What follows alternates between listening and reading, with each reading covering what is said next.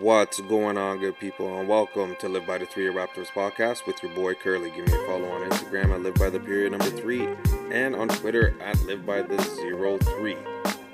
Now, last pod I said that the Raptors hosting the Trailblazers on October 30th on Halloween Eve was the get-right game that the Raptors were looking for.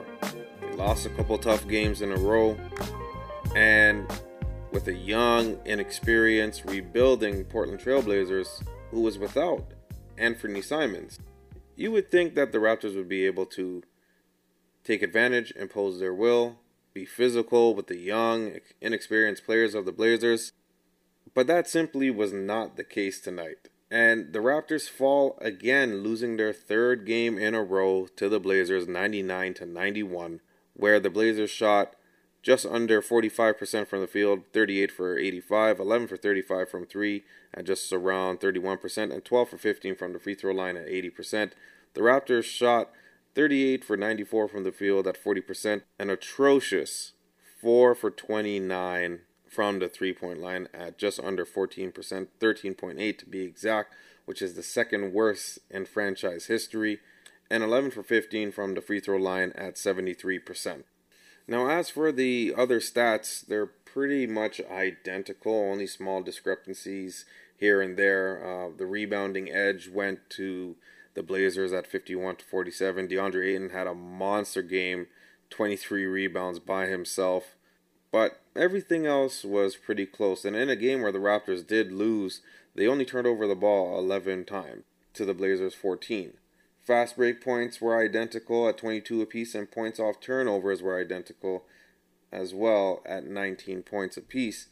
But to me, it was loss on the offensive glass. The second chance points, 21-12 in favor of the Blazers. Though tonight, specifically, outside of the same issues that we've been discussing over the last few games, the half-court offense not being what it is, a lot of ISO ball tonight, but shooting 4 for 29 from 3 at 13.8% to be exact is not going to win you basketball games. Now, as I've said, it is great to see that the Raptors are taking more shots and they're being aggressive. And boy, were they aggressive shooting the basketball tonight. Now, the quality of the three-point shot was not very good tonight, but they missed a lot of open opportunities. A lot of shots that they were hitting in previous games were simply not going down tonight. And with the inability to generate some sort of flow in the half-court offense, it simply found Dennis, Pascal, and Scottie in order for them to score the basketball. And if it wasn't them, it was very challenging for the Raptors once again to get something done there. Now, there were flashes of good half-court offense, especially between Jakob Poeltl and Dennis Schroeder in the pick and roll, and Jakob having his best game of the season at 14 points, 10 rebounds, that is. Beyond that, it was a struggle. However, the second biggest takeaway after tonight's game, other than the half-court offense, would have to be the role players coming off the bench. Between Chris Boucher, Jalen McDaniels, Malachi Flynn, Gary Trent Jr., and Grady Dick, they combined for 17 points. Malcolm Brogdon for the Blazers in 29 minutes put up 21 points, 3 rebounds, 5 assists on 9 for 21 shooting, 3 for 7 from 3, and 0 for 1 from the free throw line. In 29 minutes. A player that doesn't want to be there, but he's maintaining his professionalism. A player who did not want to come to the Raptors and chose Boston last season continues to have our number. He single-handedly outscored the Raptors' second unit tonight. And it just reinforces what I said in the last pod and in previous pods after that. The lack of creation, the lack of scoring punch that is coming off the bench. It's going to be very challenging for the Raptors to string together some wins with this inconsistent play. Now, the bench is better than last season, but we are missing the creation. And this is where I thought that Dennis Schroeder can really help the second unit while he's done a great job getting everyone involved, being a pest on defense. The bench needs that anchor. And Gary Trent Jr. is not turning into a playmaking guard anytime soon. Malachi Flynn continues to struggle as a ball handler for the second unit, though he had some nice possessions getting to the rim tonight. But he's not striking fear into the defense, and the Raptors in general is not striking fear into anyone.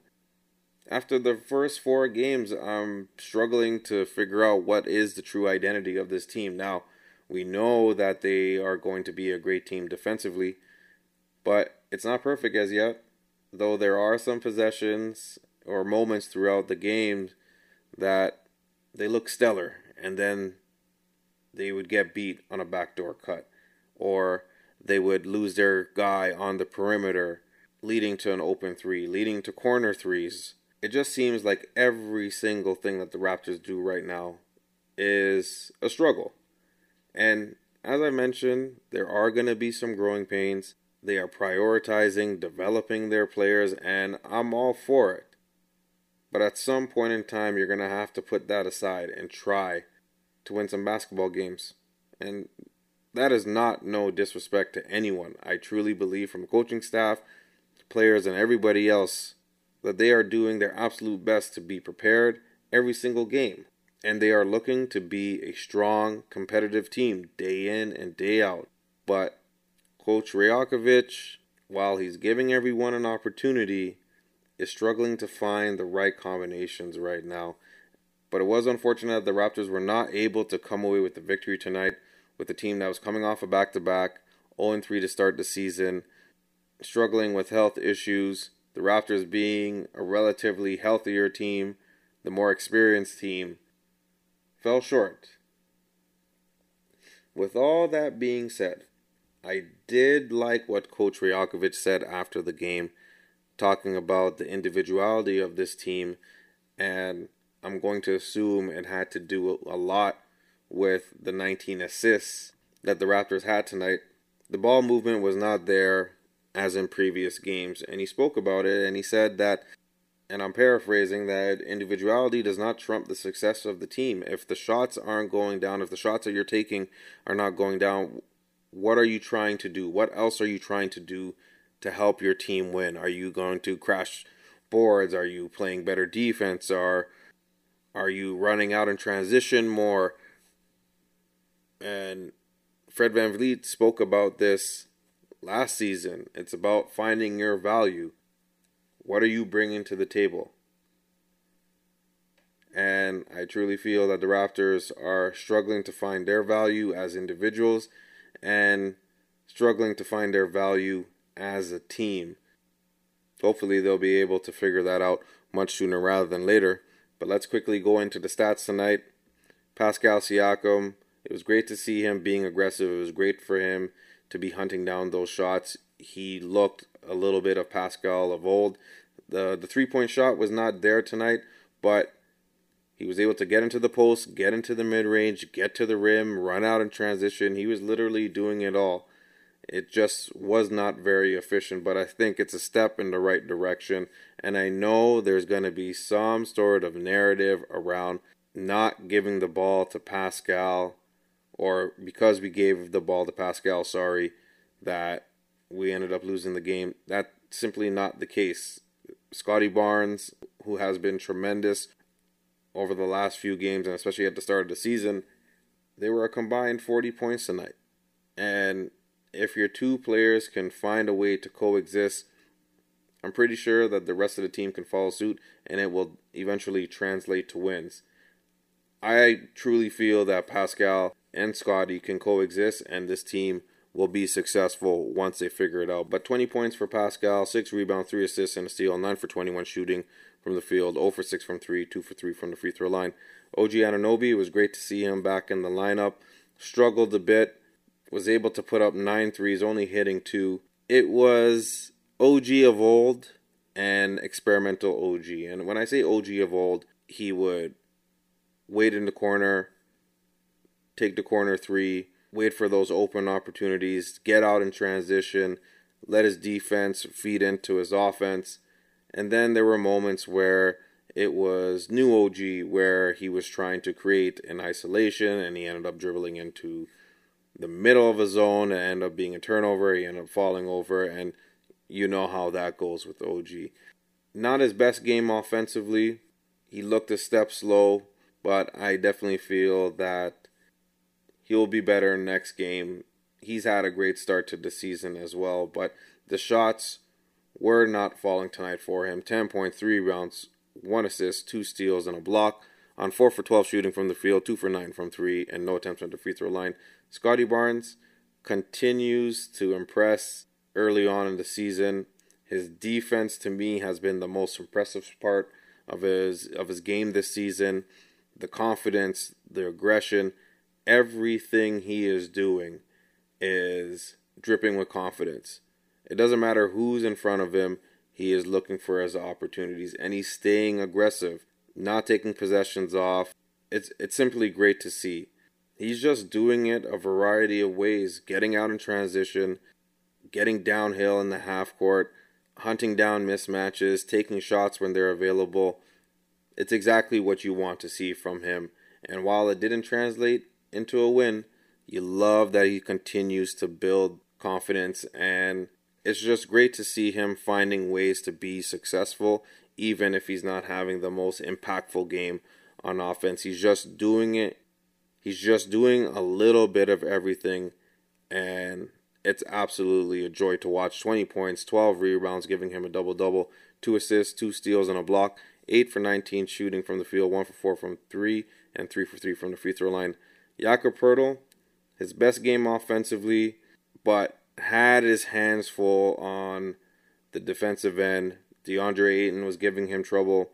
The quickness of the guards and forwards on the Blazers, he had a hard time keeping up with them. But in terms of activity, in terms of how he looked, in my opinion, it's the best he's looked all season, despite the defensive miscues. But 14 points, 10 rebounds, giving him a double-double, 1 assist, and a block on a very efficient 6 for 8 shooting from the field and 2 for 3 from the free throw line. And Dennis Schroeder, as I mentioned, continues to pilot the crew. Not very efficient on the offensive end. Still has the ball a lot in his hand. I believe from the looks of it, it's no different from when Fred VanVleet was here. But the impact is slightly different as he's trying to be more of a facilitator and less of a scorer than Fred VanVleet. However, as I mentioned, and I'll continue to mention, having Schroeder, Poeltl, Barnes, and Pascal on the floor at the same time shrinks the floor, limits the opportunities. It is actually amazing, and I'm very impressed that they're able to find that success with the lack of space on the floor, and the fact that Dennis is able to be as effective as he has been, especially in the pick and roll with limited spacing. It's not perfect, but at moments it has been effective. 10 points, 8 assists, 1 steal, and 1 defensive rebound on 4 for 10 shooting from the field, 1 for 3 from 3, and 1 for 1 at the free throw line. As for the role players, as I mentioned, it was a struggle tonight. Chris Boucher struggled to find his impact on the offensive end, but was very active on the defensive end. But 4 points, 7 rebounds, 1 assist, and a block on 1 for 4 shooting from the field and 2 for 2 from the free throw line. Jalen McDaniels continues to struggle on the defensive end, just as bad as the offensive end. Hasn't had the impact that I was expecting, but no points tonight. Only 1 shot attempt from 3 and 1 assist. Malachi Flynn, as I mentioned, had some shining moments this game, but overall lacked the physicality on the defensive end. Though he did get a steal, the quickness and the size of a Scoot, of a Shaedon Sharpe, Malcolm Brogdon, they had a field day at Malachi's expense, unfortunately. 6 points, 1 rebound, and a steal on 3 for 5 shooting from the field, 0 for 2 from 3, and no attempts at the free throw line. Gary Trent Jr. did not look good tonight. It was a struggle. He just seemed uncomfortable. Shots that he would normally hit, and that's the same for the entire team, but shots that he would normally hit was not going down for him. Had a tough time defensively. it was just one of those games. 3 points, 1 rebound, 2 assists, and a steal on 1 for 7 shooting from the field, 0 for 1 from 3, 1 for 3 from the free throw line. And last but definitely not least, Grady Dick, who showed a little bit more than just being a spot-up shooter tonight, was crashing the glass tonight, grabbing 6 boards, was putting the ball on the floor, getting out in transition. He's looking to find his place, and more importantly, he's looking not to settle. He's looking to find his value, like I mentioned, on the court. And while it wasn't as impressive offensively tonight as it was last game, you like that he's doing a little bit more than just being a one-dimensional player, and I think he's going to be better for it. 4 points, 6 rebounds, 2 steals on 2 for 7 shooting from the field, 0 for 3 from 3, and no attempts from the free throw line. As I mentioned, the Raptors are 1-3, and they only have a day's rest before taking on a new-looking Milwaukee Bucks team with Freak Time. I'm not very fond of that name, so that would probably be the first and last time I refer to them as Freak Time. But Giannis Antetokounmpo and Damian Lillard coming to Toronto. They're 2-1 on the season. Dame is giving the Bucks a boost that I'm sure that they were banking on when they made that trade, and dealing with 2 superstars at this point of the season, the Raptors are going to have a tough time hanging around this game if they are struggling offensively. Now, what can they do to slow down the Bucks? Well, first and foremost, don't go under any screens involving Damian Lillard. He is too good a shooter, too good a scorer for you to gamble with him. You're talking about one of the premier scorers of the league, especially in clutch, with unlimited range and supreme confidence. You do not want to leave him open at any point in time. Giannis is going to do what Giannis does best, and that is being a bully, getting out in transition, and imposing his will whenever he can.